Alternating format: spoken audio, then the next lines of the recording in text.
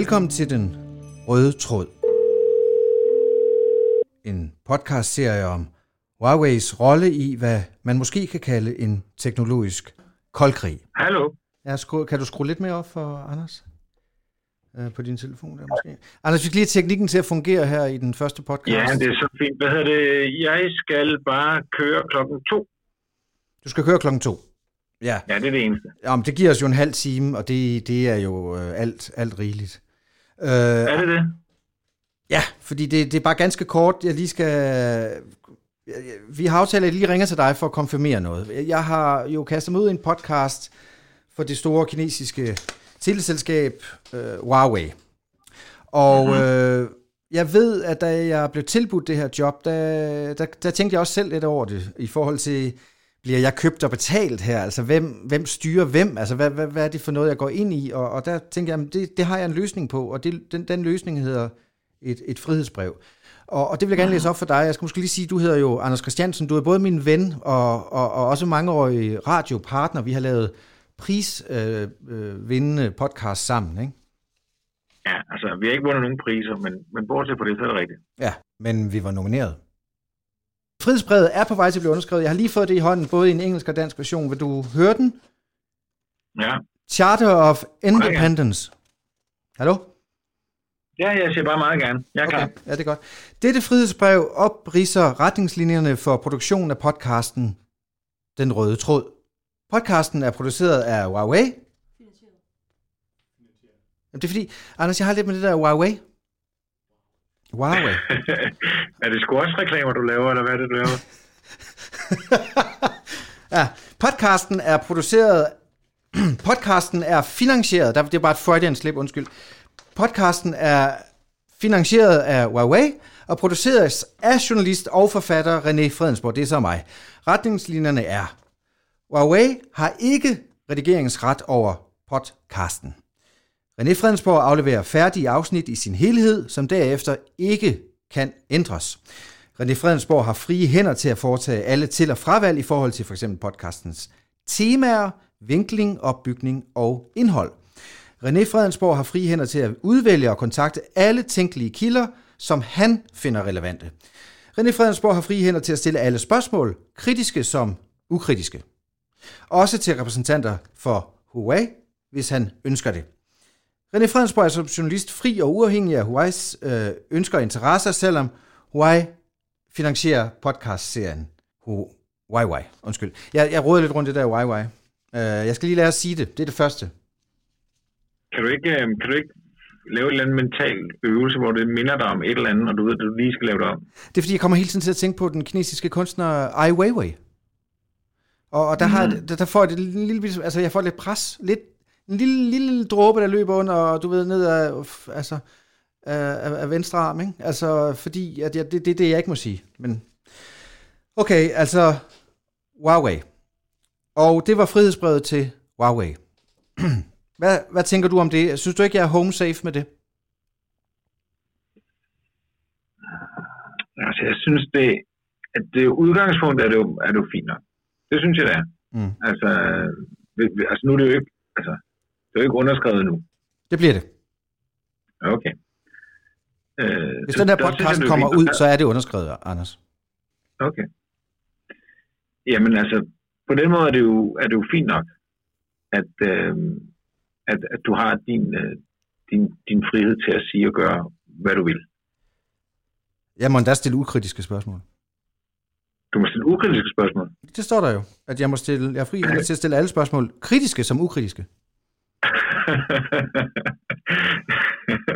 Og friheden til at stille ukritiske spørgsmål, det er jo en, vi kæmper. Jeg kommer bare lige til at kigge på den formulering. Måske skal den ud. Altså, jeg ved det ikke. Men det går nok. Jeg har jo tænkt mig at stille kritiske spørgsmål, det er klart. Prøv lige at forestille dig, hvor vildt, altså interessant journalistisk et projekt det er.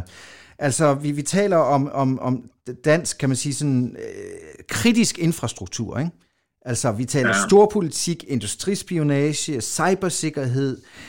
Hvem skal egentlig stå for at levere, altså kan man sige, motorvejen til det her? Skal det være Kina, eller skal det være Sverige, eller skal det være USA? Og hvad med alt det her med, at Trump går ud og siger, at vi skal ikke handle med et kinesisk firma, fordi de er underlagt den kinesiske stat, samtidig med, at Trump jo selv har, kan man sige, en historik i, at hans egne efterretningstjenester har spioneret ret, kan man sige, omfattende i hele verden. Vi har den færøske forbindelse, kan du huske, der var en lille sag på Færøerne, med noget, der måske var en trussel, men alligevel ikke var det. Vi har nogle breve til statsministrene, helt tilbage til Lars Løkke, Mette Frederiksen. Var det ikke en trussel? Ja, det siger Huawei i dag, det var ikke ment som en trussel. Altså, det var jo så den kinesiske ambassadør, der fremsagde den såkaldte trussel. Men jeg så i en tv-udsendelse i Deadline i mandags, tror jeg det var, at det var ikke ment som en trussel. Det skulle være på plads. Men det kommer vi jo også igennem. Jeg får jo Huawei's repræsentanter i studiet og får lejlighed til at stille dem de relevante, kritiske spørgsmål. Og endelig, kan man sige, kommer de til bordet, fordi der har også været sådan lidt en tavshed måske, eller måske har de følt, at de ikke kunne komme til bordet, ikke? Og så derfor tænker jeg, det er jo en enestående mulighed, hvis vi var ansat på P1 eller noget, der hed Radio 24/7 eller sådan noget, så ville man jo lave den her historie, ikke? Jo, men jeg sidder og leder efter et telefonnummer til en, du kan ringe til. Ja. Fordi der er jo ham der er ham oppe på Færøerne. Det kan godt være, at man ikke har hørt det sidste fra ham. Altså en lavmand? Nej, ham der fik nedlagt fodforbud mod os og afsløre den der lydoptagelse. Det er sandt. Det kan godt være, at vi lige skulle have fat i den lydoptagelse. Giv mig lige 2 sekunder. Ja. Nu er jeg jo i gang med at lave radio nu, så jeg ved ikke, altså... Men jeg kan selvfølgelig også klippe i det. Ja, undskyld. Ja, jeg skal nok være der. Ja. René, skal jeg sige, hvad jeg mener? Ja, helt ærligt. Okay. Altså, jeg mener jo... at du går til den mørke side. Det ved vi så ikke endnu.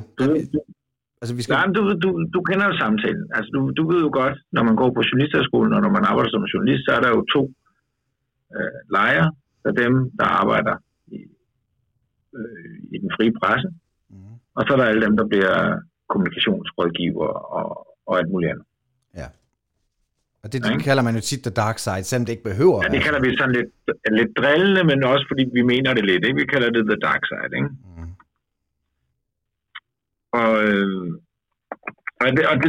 det ser jeg det som, det gør du nu, ikke? Jo.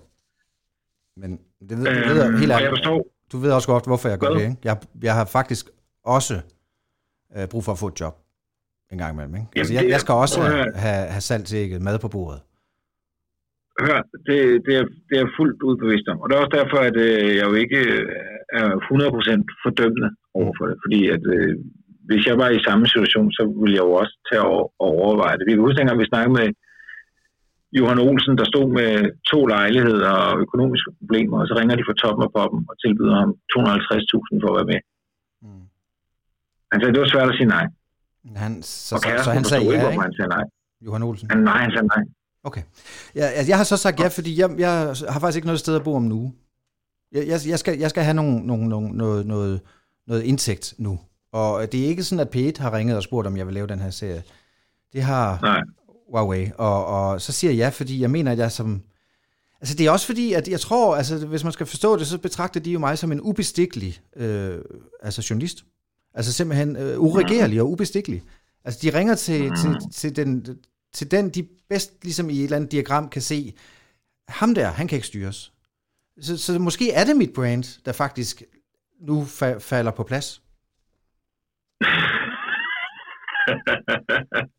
Den her får du vendt et par gange, det forstår jeg simpelthen ikke.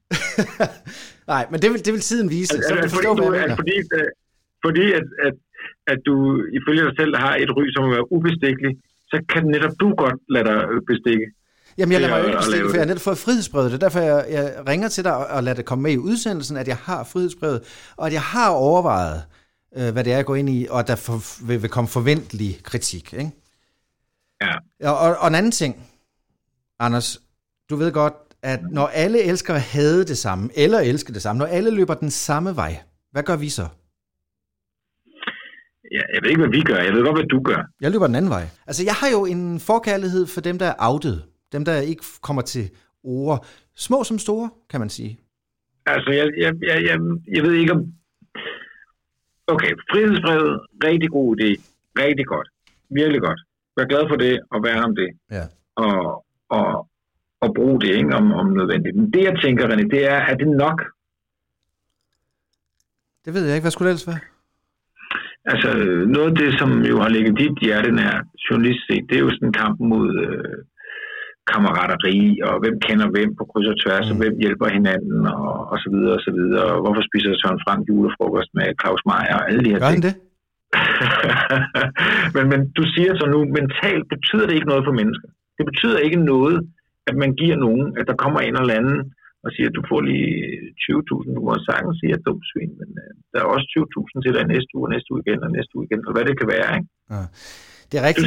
Du siger nu, det betyder ikke noget mentalt. Der kan være individuelle tilfælde, hvor man bliver nødt til at gå ind og vurdere, om den pågældende person er i stand til at være fri af de bånd, der bliver forsøgt lagt om ham. Det lyder lidt komplekst, og jeg tror også, det er noget, vi skal kigge på, måske. Men skal vi ikke, altså også fordi, jeg kan jo ikke bruge hele den første halve time af den her podcast på at snakke med dig, Anders Christiansen. Nej, det er også belejligt at stoppe nu, kan man sige. Men hvad hedder det, René? Jeg sender dig et nummer til dig. Okay, så det er et færøsk nummer, simpelthen. Ja, og held og lykke med projektet, og jeg vil nødt lyde heldig. Ja, det gør du bestemt, så det skulle du ikke være ked af. Men jeg håber i hvert fald, du lytter med. Det kan du, jeg gør. Det er godt. Tak for det, Anders. Okay. Ja. Ja, hej. Hej.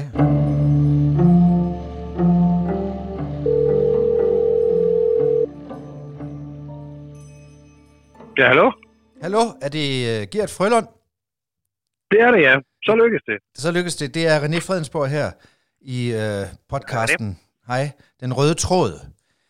Gert, du er professor på Aalborg Universitet, ekspert i trådløs kommunikation, ekspert i antenner og den slags. Og jeg vil lige spørge dig indledningsvis, er der en bestemt grund til, at vi skal ringe på en fasttelefon? Ikke andet end, at jeg tænkte på, at lyden er nok var lidt bedre.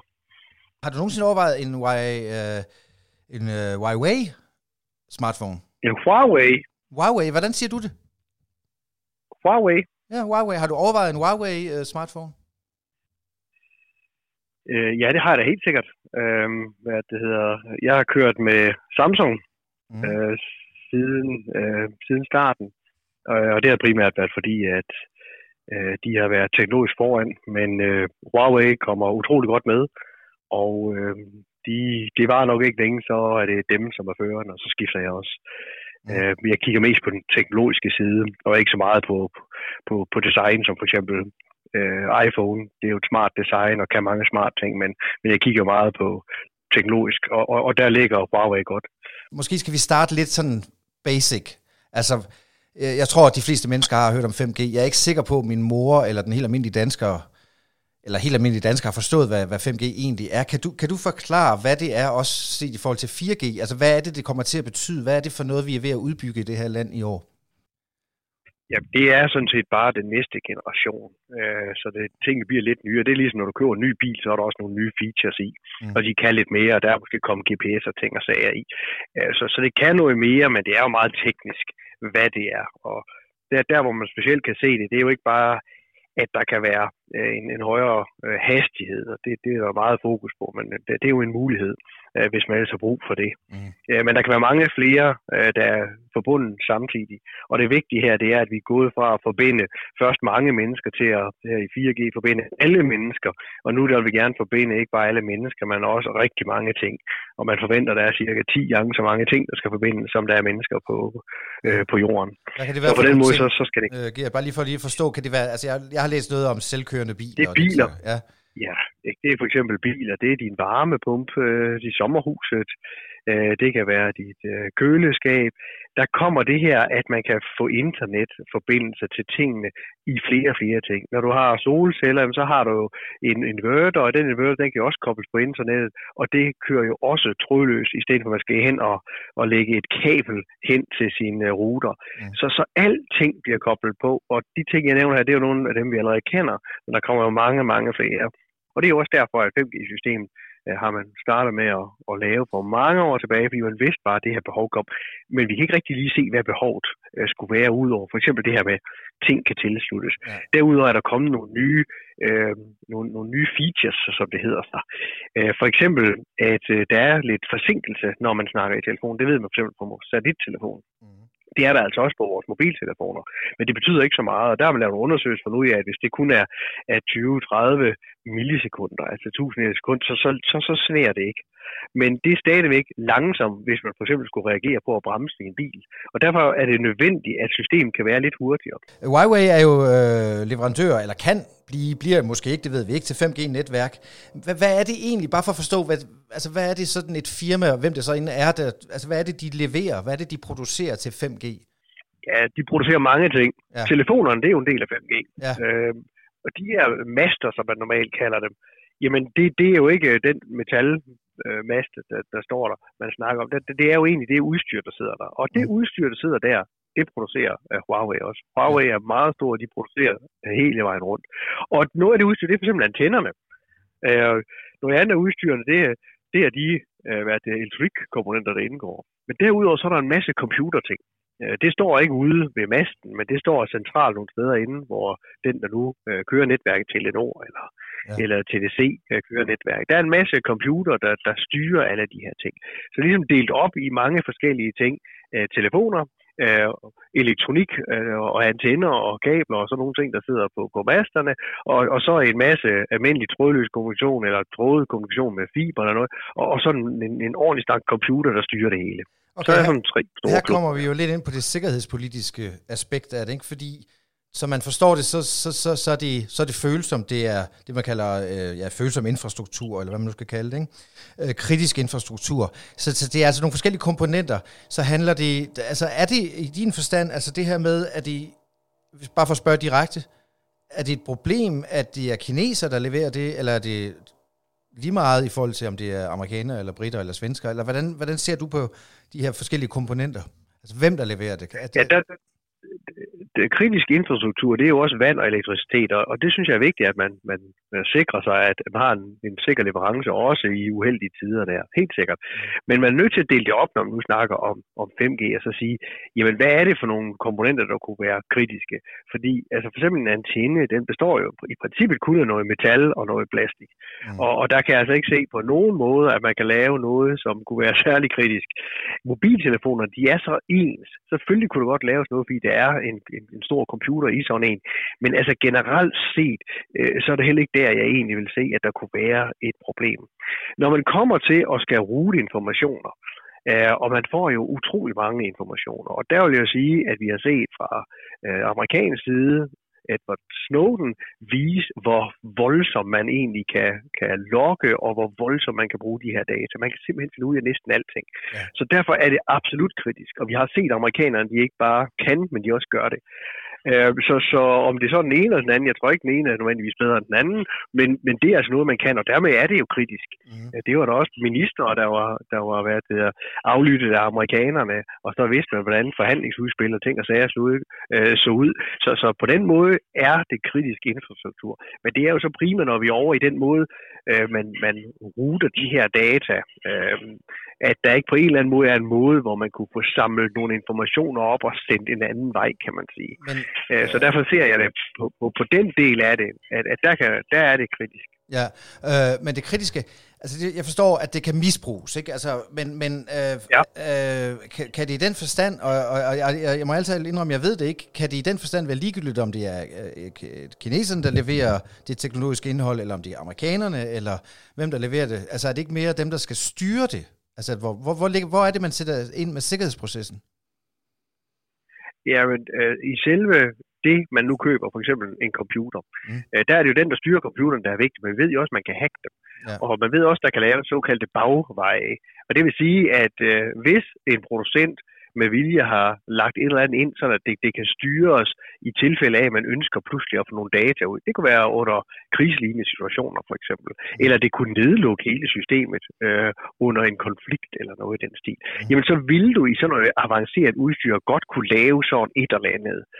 Og om det er den ene eller den anden, altså jeg ved ikke, hvem der helt er bedst, men når man har set det så tydeligt og i så massiv omfang, at amerikanerne de gør det og fortsætter med det, jamen så er det jo noget, der bliver brugt på den store politiske agenda. Og det er jo, en del af det er jo udstyret, og ikke bare dem, som skal programmere det og stå for det. Hvordan har du selv, vil du helst have, at det var, at komponenterne er amerikanske eller kinesiske? Hvordan har du det selv? Jeg har ikke set det som værende et problem, fordi at hvis der er nogen, hvis man opdager, at der er nogen, som laver bagveje i udstyret, så tror jeg, at de vil have svært ved en forretning fremadrettet. Men det, så jeg har ikke rigtig nogen præferencer. Efter at have set det omkring Snowdens afsløringer, jamen så er jeg ret sikker på, at det er noget, som de store magter, der kan, de gør. Ja, og så er det nok ligegyldigt, hvilket udstyr det er. Ja. Gert Frølund Pedersen, det hedder du jo også, Pedersen. Tak fordi du gad være med. Ja, velbekomme. Hej.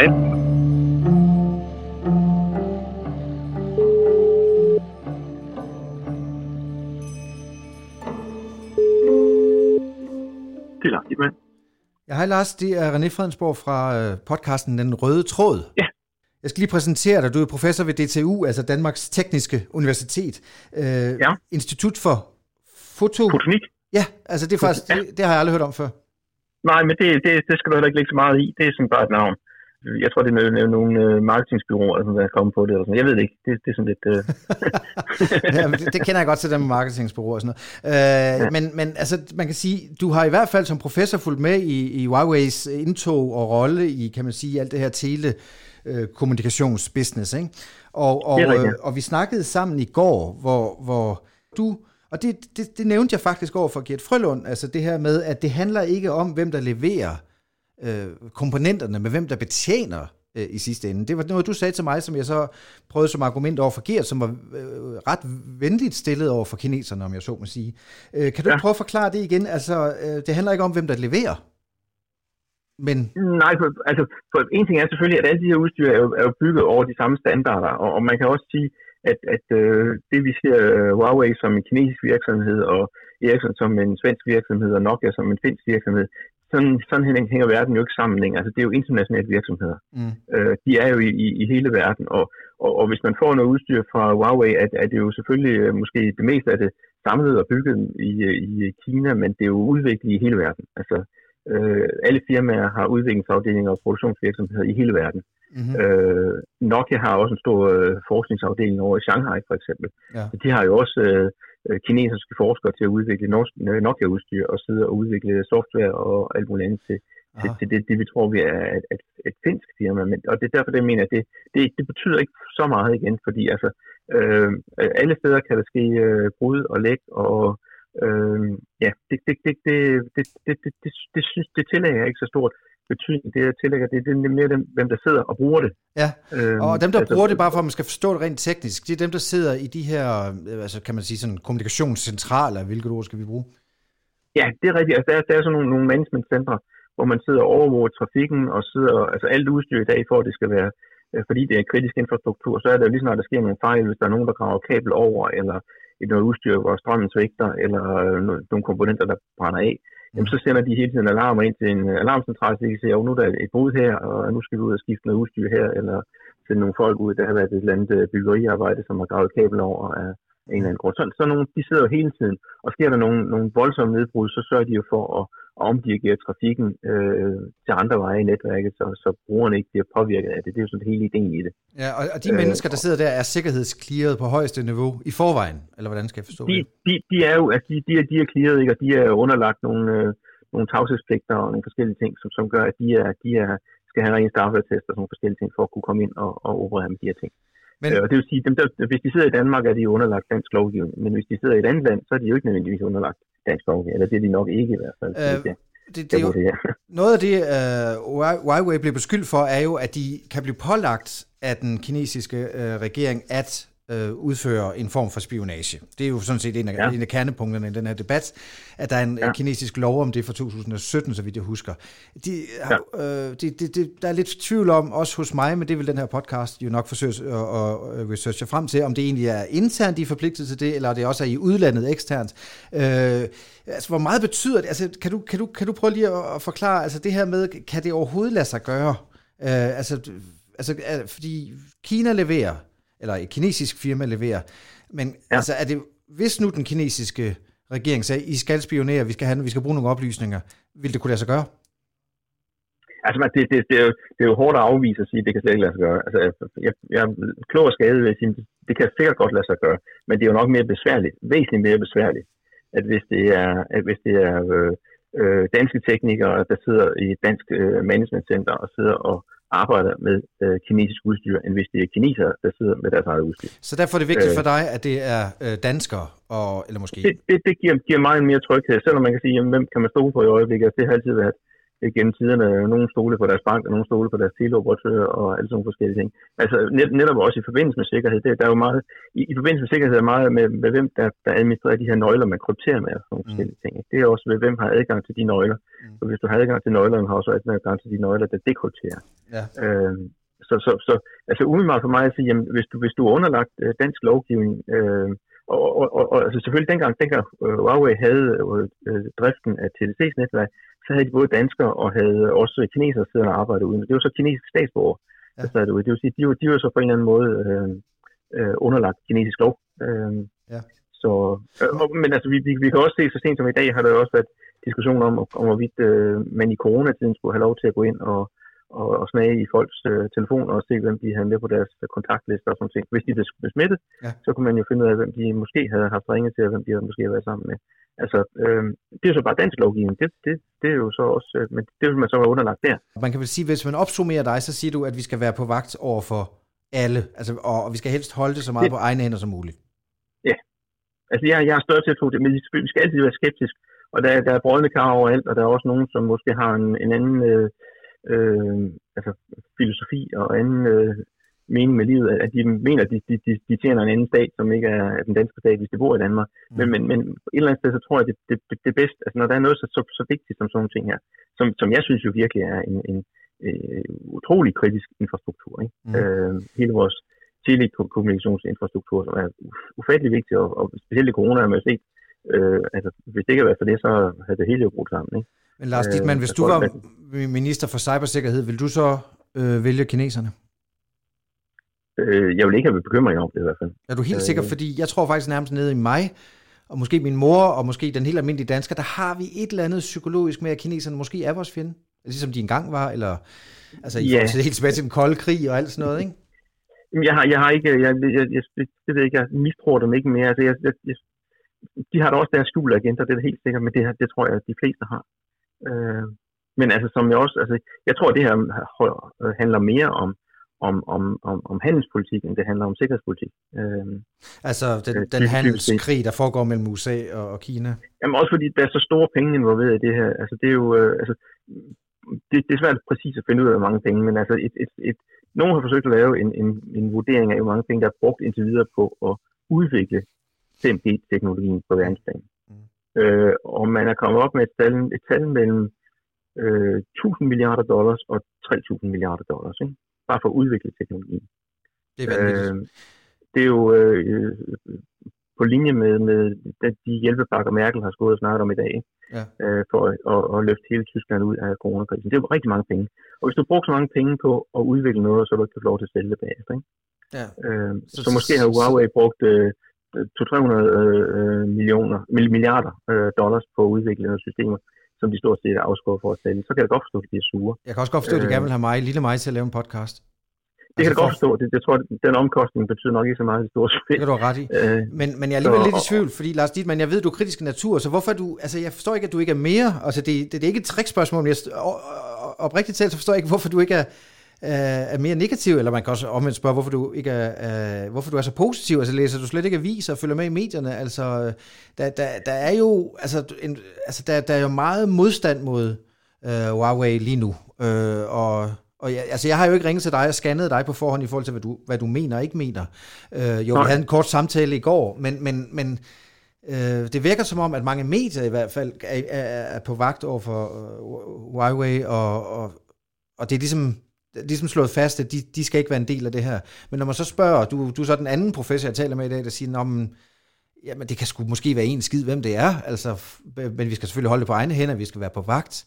Men det undrer mig faktisk lidt, at du ikke er mere mistroisk over for kineserne, altså, hvilket vil svare mere til, hvad den almindelige dansker er, tror jeg.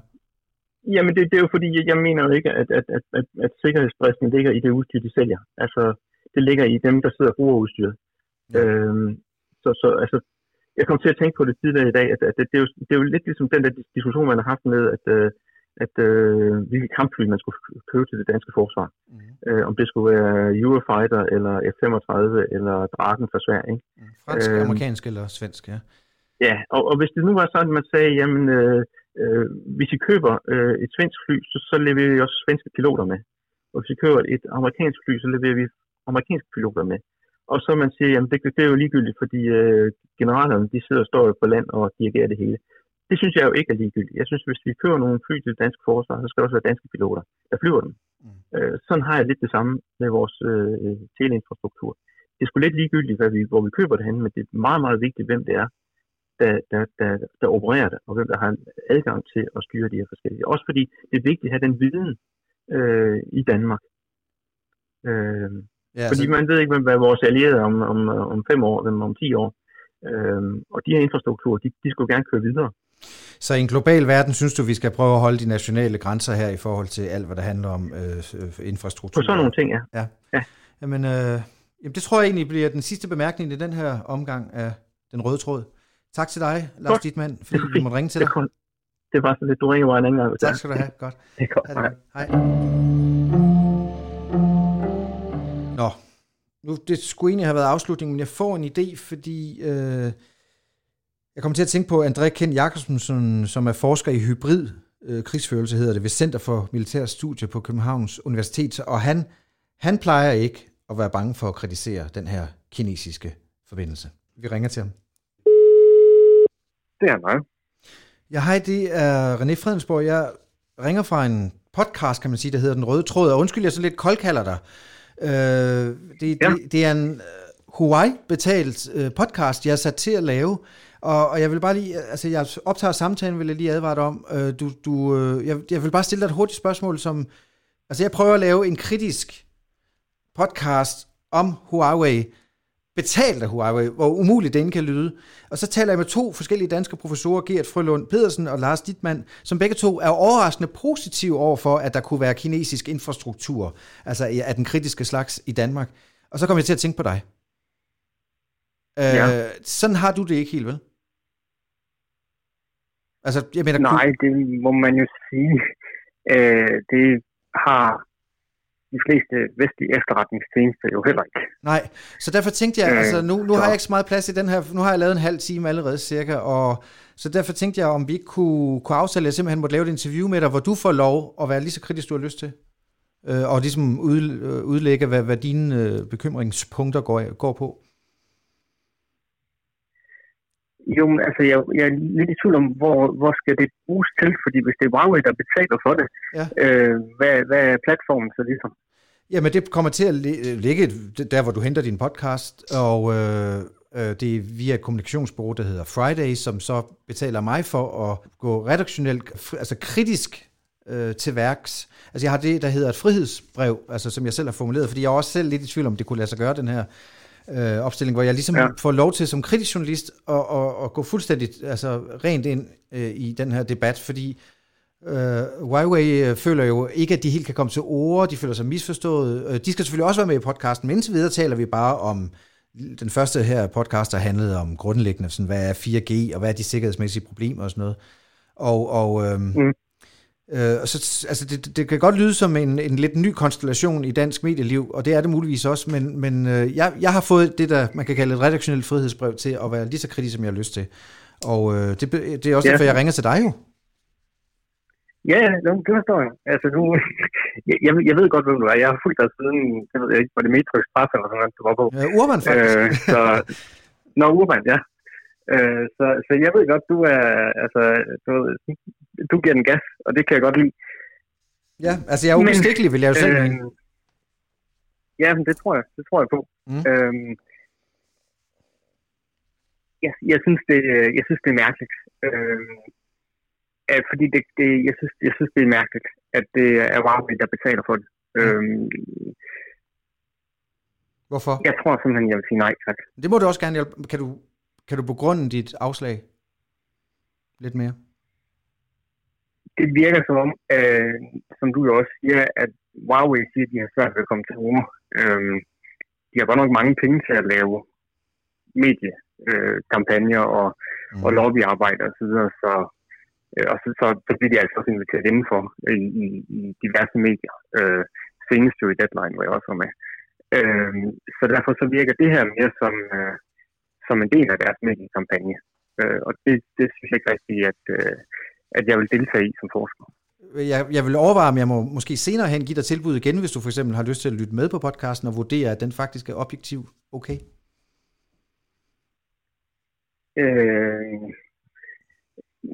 Jeg synes, der er noget principielt i det. Okay. Altså, at det er et privat, eller hvad det nu er, firma, der ligesom laver det her som del af deres PR-arbejde.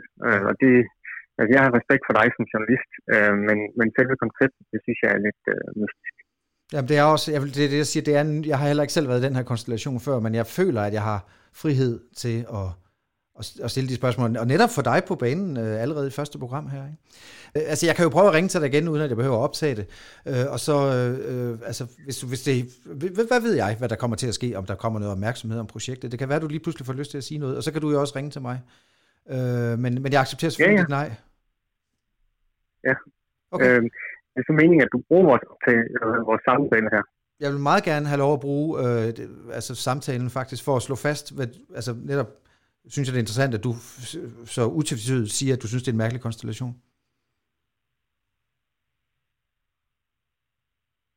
Ja, men det må du gerne. Tak skal du have. Jamen, jeg håber, vi snakkes ved en anden dag, i hvert fald. Så. Ja, okay. Men det er bare i orden. Jamen tak, og have det godt så. Ja. Jamen lige måde. Godt, hej hej. Hej.